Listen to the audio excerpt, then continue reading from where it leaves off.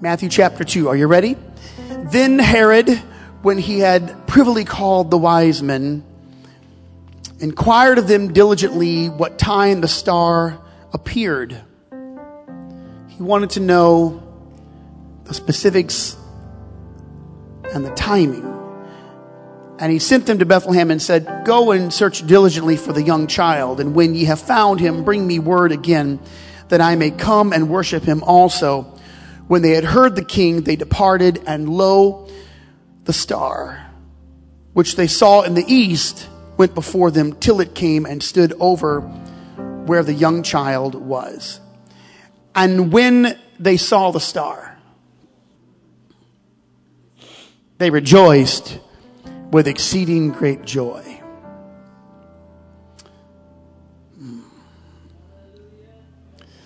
Someday I'm going to pause on verse 10. I have to move on. My brain just went in overdrive. Did you see smoke going out of my ears just now? Oh man. All right, Lord.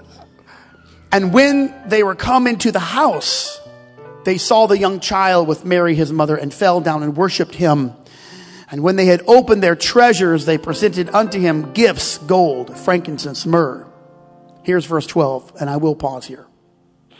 And being warned of God in a dream that they should not return to Herod, they departed into their own country another way. Amen.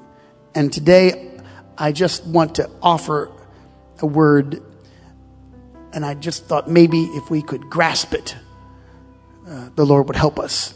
I speak on this idea, the return. Okay, you're going to sit for a moment, so just remain standing, if you will. Are you there? Those magic men in the Magi, some people call them wise. They were Oriental, even kings. Well, anyway, those guys, they visited with Jesus and sure enjoyed their stay. Then warned in a dream of King Herod's scheme, they went home by another way. Yes, they went home by another way. Home by another way. Maybe me and you can be wise guys too and go home by another way. We can make it another way. Safe home, like they used to say. Keep a weathered eye to the chart on high and go home another way. Steer clear of royal welcomes. Avoid a big to-do. A king who would slaughter the innocent, he won't cut a deal for you. He really, really wants your presence, and he'll comb your camel's fur. Till his boys announced they found trays of mounts of your frankincense, gold, and myrrh. It's time to go home by another way. Home by another way. Maybe me and you can be wise guys too. Go home by another way. We can make it another way. A safe home, like they used to say. Keep a weathered eye to the chart on high. Go home by another way. Amen. Everybody said amen? And you may be seated, and let's clap our hands unto the Lord, because he's a good God.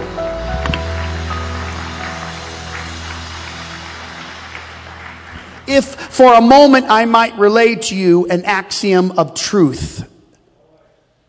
Consider the Magi, a traveling group of men from the east. They seek an audience with the king, King Herod. They have no ill intent. They seek no harm, but they have come to simply inquire as to the location of another king, a ruler that will govern all the land. But I suppose for that egocentric monarch who embraced power the way he did, this is not welcomed news. Herod now has hidden his discontent from the Magi. The Bible says that he was troubled. I'll read it to you. When Herod the king had heard these things, he was troubled, and all Jerusalem with him.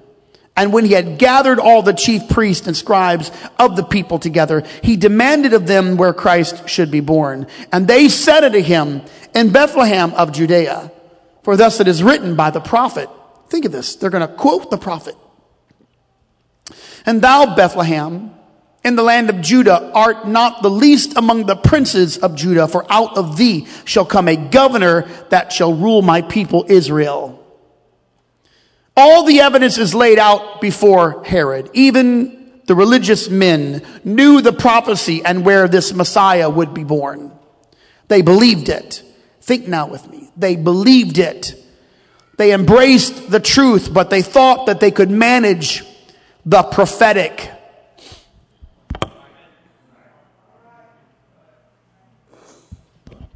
They knew it was true, but they thought they could manipulate the outcome.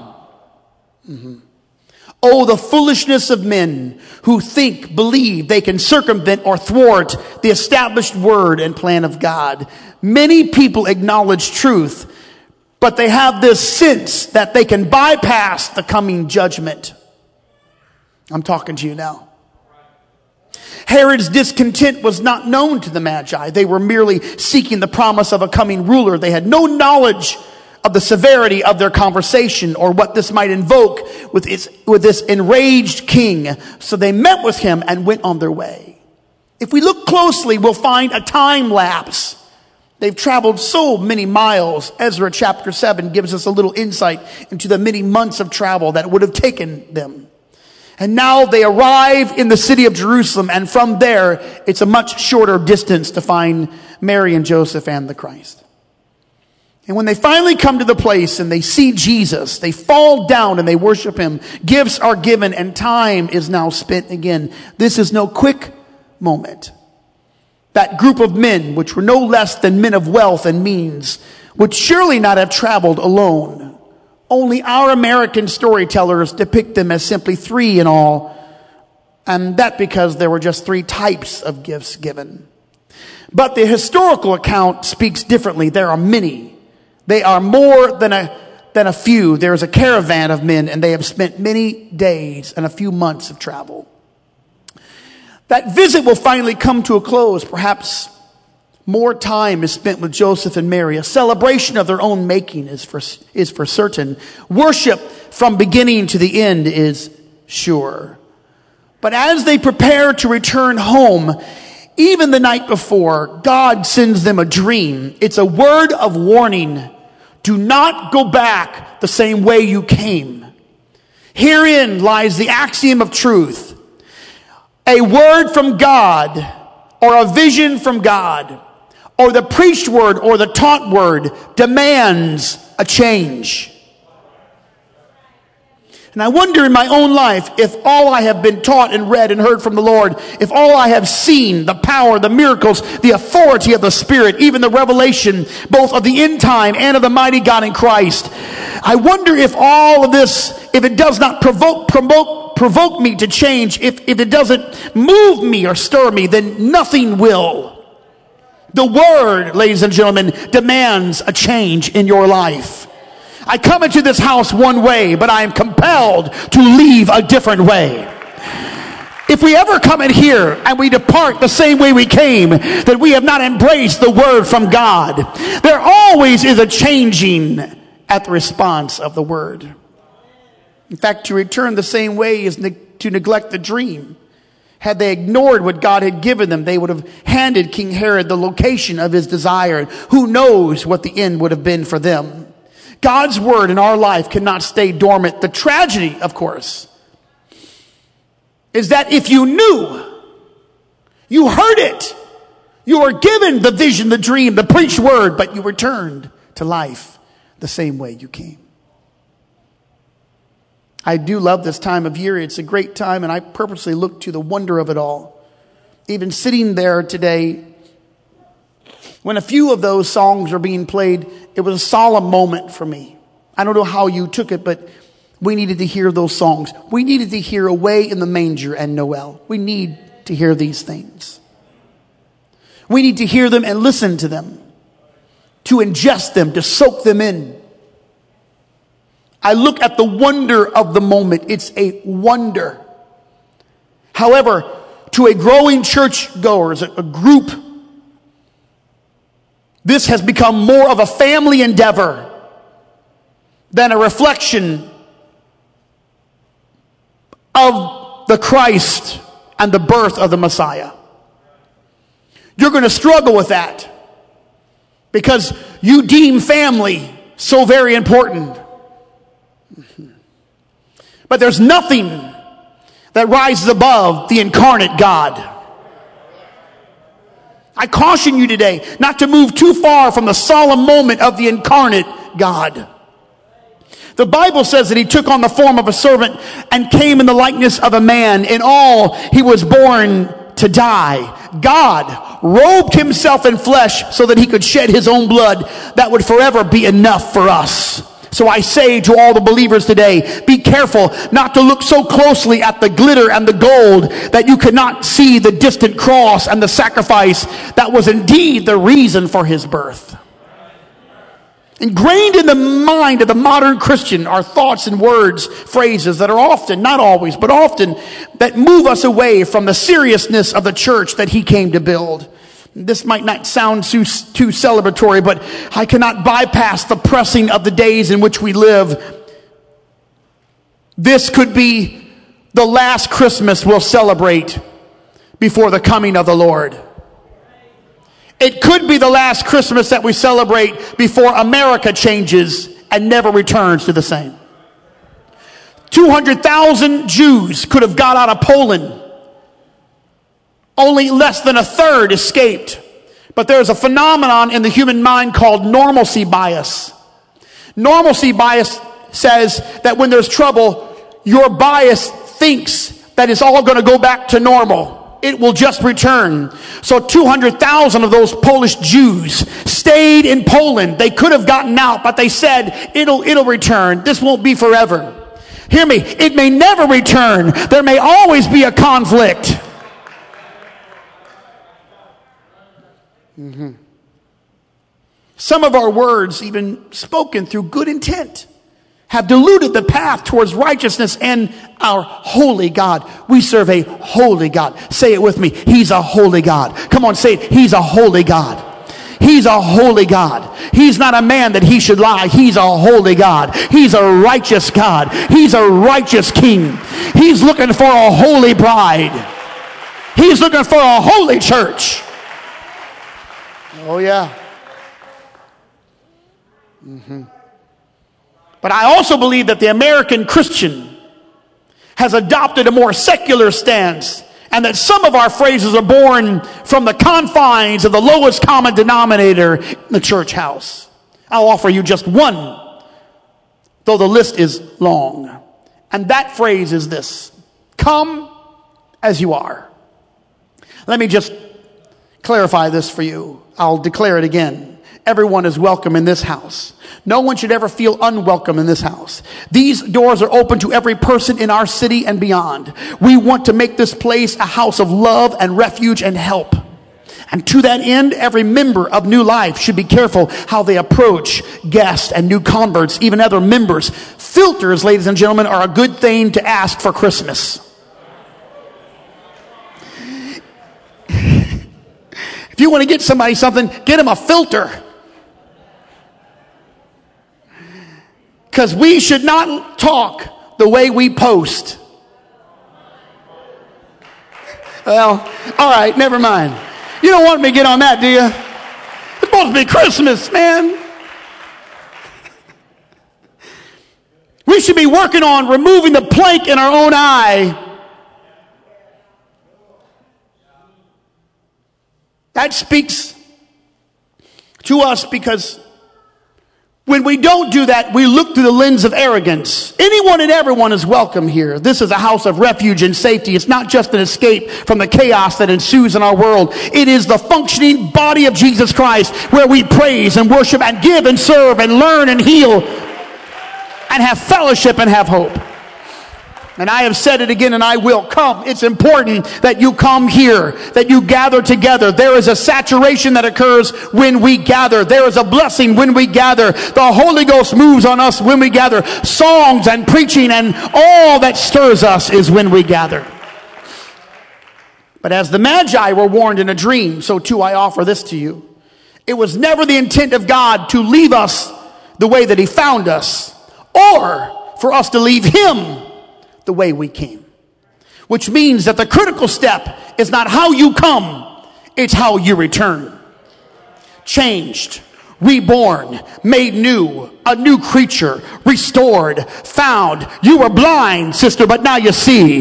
You were in a deficit, but now you've been lifted up. Just remember a few months back when the Lord pulled you up out of that pit.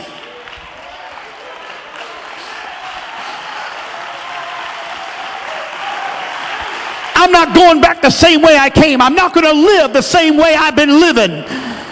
I want to speak into 2021 and say, this church is never going to be the same. We're never going to be complacent. We're going to take every opportunity and worship every moment we can have. Yes. Please don't tell me. Oh, ladies and gentlemen, please don't tell me that you think we're going to go back to normal. It's never going to be normal. I'm never going to be the same. We're going to be more on fire. We're going to be more devoted. We're going to be more centered. We're going to talk in tongues more. We're going to baptize more. We're going to read the Bible more. We're going to pray more. The return is critical. Read your Bible. You'll find a woman caught in adultery. It's a sordid tale. There's a detail that's left out in it. They found her caught in the very act of adultery. I don't know much about biology, but it takes two. Nobody ever brought the guy because it probably was one of them. You don't just find somebody caught in the act of adultery. And Jesus was then presented with a choice, a decision, to measure, to balance the established law of Moses or heresy. They were trying to push him into heresy, but if he rested on the established law of Moses, they would have had all the necessary means to stone her in front of all the people and then blame Jesus for her death. They thought they had him trapped. Those men who brought that woman, they cared nothing about her. She was a pawn in their game to snare the Lord, a ruse for cause to accuse him. But then Jesus bent down to the ground and started to write something in the dirt. And then he looks up and he says, "He that is without sin among you, cast the first stone." And one by one, the Bible says it this way, from the oldest to the youngest. That means the older you live, the more opportunity for you to do wrong. Also, you probably know that you've done wrong. It's the most arrogant who hold their stones the longest. See how easy it is for me to get off track. Squirrel.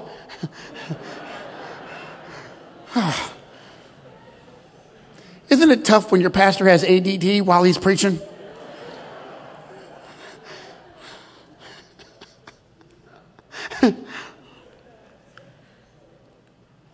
And the old men dropped their stones, and then the middle-aged guys, and then finally the young guys. They walked away, and a heap of rocks is going to speak to the forgiveness of the Lord in her life and in yours. Because he shouldn't be living today. You have no right to be in the presence of God.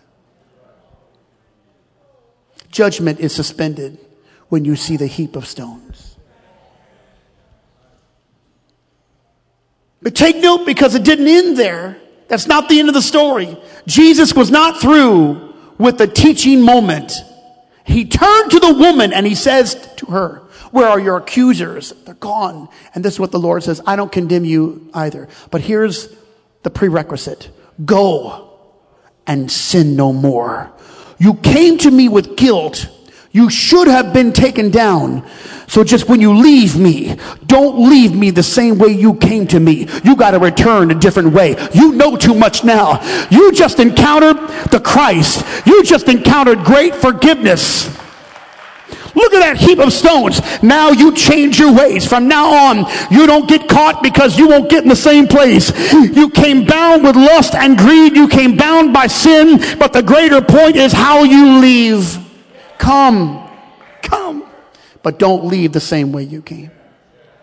Even Jesus, being led by the Spirit in the wilderness when he was tempted, did not return the same way that he entered the wilderness. He was tempted, the lowest point of his earthly flesh. The Bible says that Jesus fasted 40 days. His body is now depleted. If you've ever fasted that long, it's a terrible and grueling experience.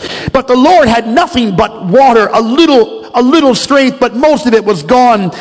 Satan himself will come to confront the Lord at the end of his fast, when the Lord's flesh was the weakest. The Bible says that Jesus was led by the Spirit into the wilderness. He came a certain way, even the Lord. But after he had conquered the natural desires of his humanity, the Bible says this, and I quote, "And Jesus returned in the power of the Spirit into Galilee." He was led, but he returned a different way. Because when you conquer your flesh and your desires and your lust, there's a power in the Spirit. When we came into this year, we had ideas and plans and thoughts. We came into this year fresh off of a 2019 fabulous and unbelievable Christmas celebration. This house was packed. The choir was here. All the decor was there. It was one of the best moments of our church. We were so excited. If you don't believe it, we have it recorded on video. You can watch it. You can say, boy, that was great. Although I think today was beautiful, and I thank Zach and Lacey and the group. I thank you. It was wonderful. When we came into this year, we thought this is going to be a great year. We have plans. We're going to get connected. There'll be more life groups and more love and more fellowship. We'll have some consistency. We're going to get grounded. But everything has been torn up. Hear me. I cannot go back the same way we entered. I'm not going to do it. You cannot do it. The Lord has taught us a few things. I hope you can hear this. First, he taught us relationship with him is greater than the place where we come together. This is just normal for any church in any denomination. Typically, if members of a church miss 4 weeks in a row, they're in trouble. They probably are not coming back. It's a very high probability that they're not coming back. Shut the church down for 11 or 12 weeks in a row and see what happens. The first few weeks, everybody's excited. You know, this is new, this is fresh. We're seeing the video. Everything. I preached in this house 11 weeks in a row. We finally turned off all the lights so I couldn't see anyone that was here or not in the pew. Every once in a while you'll hear Brother Barber clap and saying amen, Pastor. And then we open up and we're mitigating. We're mitigating. And then during all that is a chaos. It's a political uprising. Cities are being burned. Things are changing in America. It's like we've hyperboled, leaped forward into some other dimension.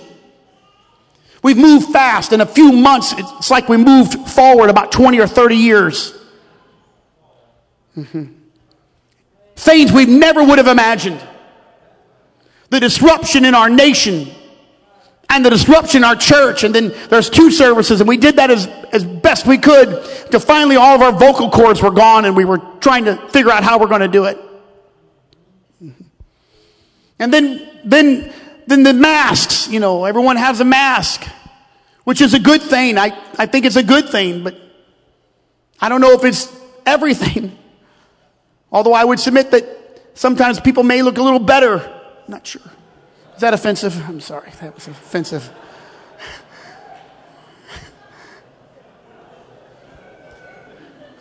I shouldn't have said that, Tammy. Forgive me. You told me not to say that. I told you about that lady that I was just trying to be kind, and we were wearing masks. We were in Rural King, and I said, have you learned how to smile with your eyes? And she looked up at my gray hair, and she said, you know, sir, when we get our age, it's a lot easier. That's offensive. What are you talking about? I dyed my hair this color.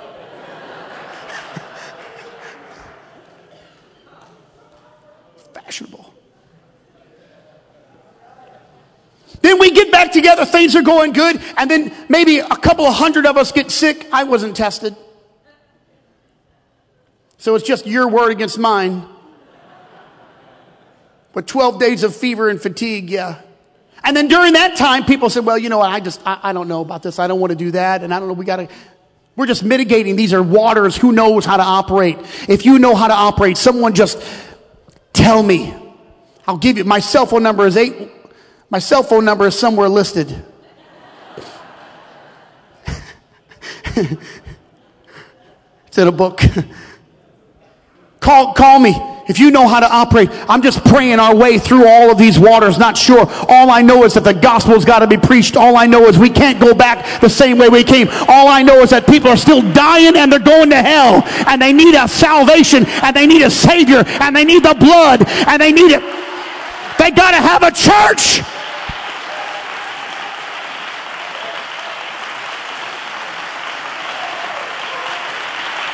Hey!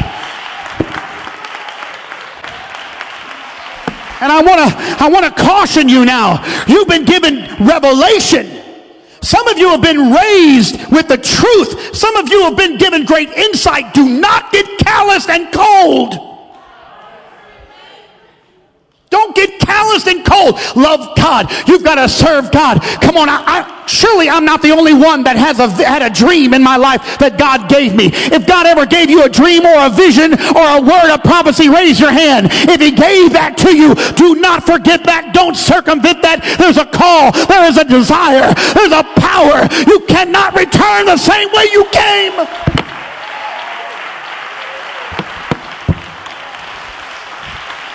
And I would submit, and I don't know if I'm getting ahead of myself or not, but I would just submit to you, we're going to have to build a church. There's going to be a great end time revival. People are going to come to God. Hungry people are going to come to God. We're going to have to build a new building. We're going to have prayer and sacrifice. We're going to have to teach Bible studies. We're going to have prayer meetings. We are not going to wallow in the political mess or the scientific mess or all of this. We got a work to do. We've got a mission and a gospel to preach.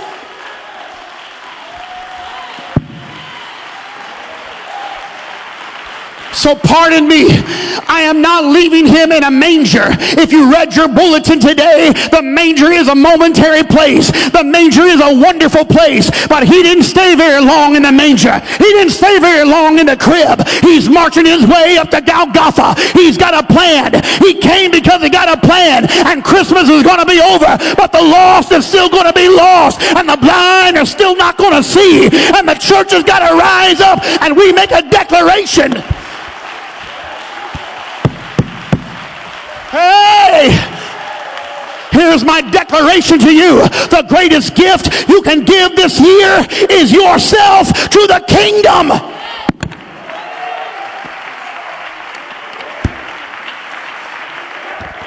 Come stand with me. Come on, all the gifts, stand up gifts.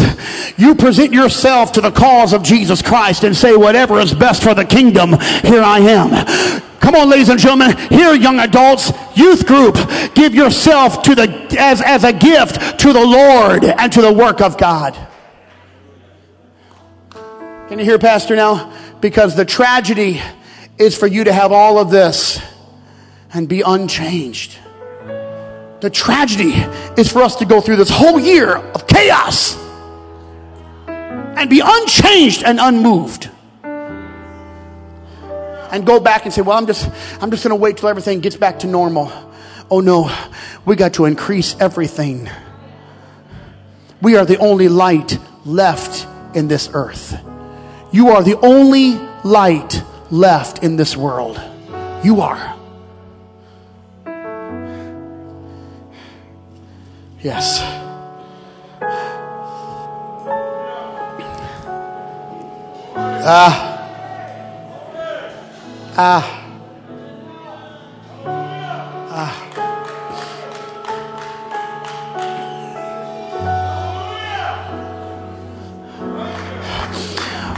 I want you to focus right now in your own life. I want you to pray for yourself and just say, Lord, help me. I want to be changed. I want to be stirred, Lord. You've invested something inside of me, Lord. So I pray right now, let me do a greater work than I've ever done. Did you pray that? Pray it again. Pray it again. Lord, I pray for me. I pray, let me do a greater work for the kingdom than I've ever done. In Jesus' name. Now I want you to thank God that we were able to come into this building. I want you to thank God that we got to be here to worship together. Come on, thank the Lord. Thank you, Lord. It's a good day. It's a good day.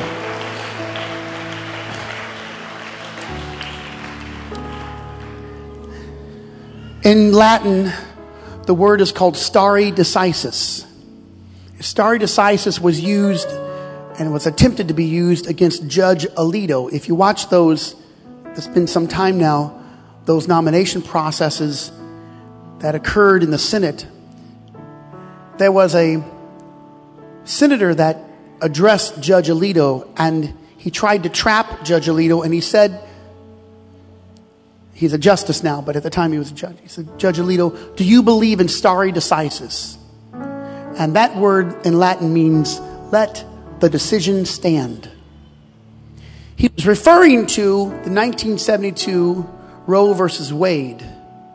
He wanted Judge Alito to admit or to say how he would rule on any attack against Roe versus Wade or legalized abortion.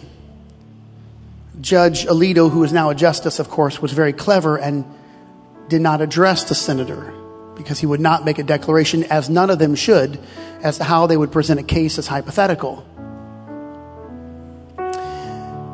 Let the decision stand, or stare decisis, is a precedent-setting term, which means that decisions are made based upon a prior decision. And so they go back to the earliest prior decision and decide a case based upon case law or what has been established, stare decisis.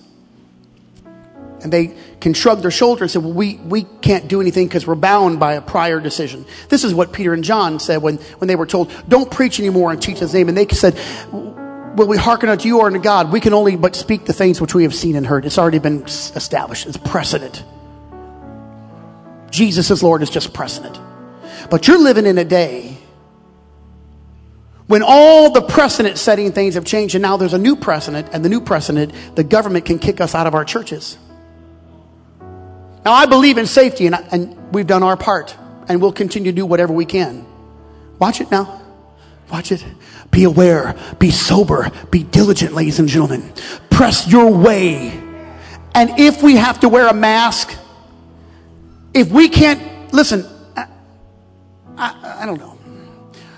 Listen, wear a burlap bag, but come to church if you have to do that. If you can't, we're not there, but if you can't, you realize what the first century church went through? They were boiled in oil. They were stoned. They were drawn through the sword. They did everything. We have it easy. Go out to the atrium and just walk around. You can look around. Pardon me, I hope this is appropriate. We have more restrooms than we've ever had before. I mean, there's so much. We have so much. So much. That's why we're not changed. There's no need to go home a different way. Listen, I'm going to press against every government mandate that takes me away from my religious liberty. I'm going to fight against it. I'm ready to start my own march, because we're going to have church. We're going to lay hands on people. People are going to get the Holy Ghost. I'm going to sing. We'll take whatever precautions, but we're going to magnify God. We're going to get in this house. Listen, the church has got to come together. We are not going to be the same as we used to be. We're going to be better. We're going to be stronger. We're going to be more fervent. We're going to be more committed. You ought to clap your hands and make a shout and a joyful noise to God.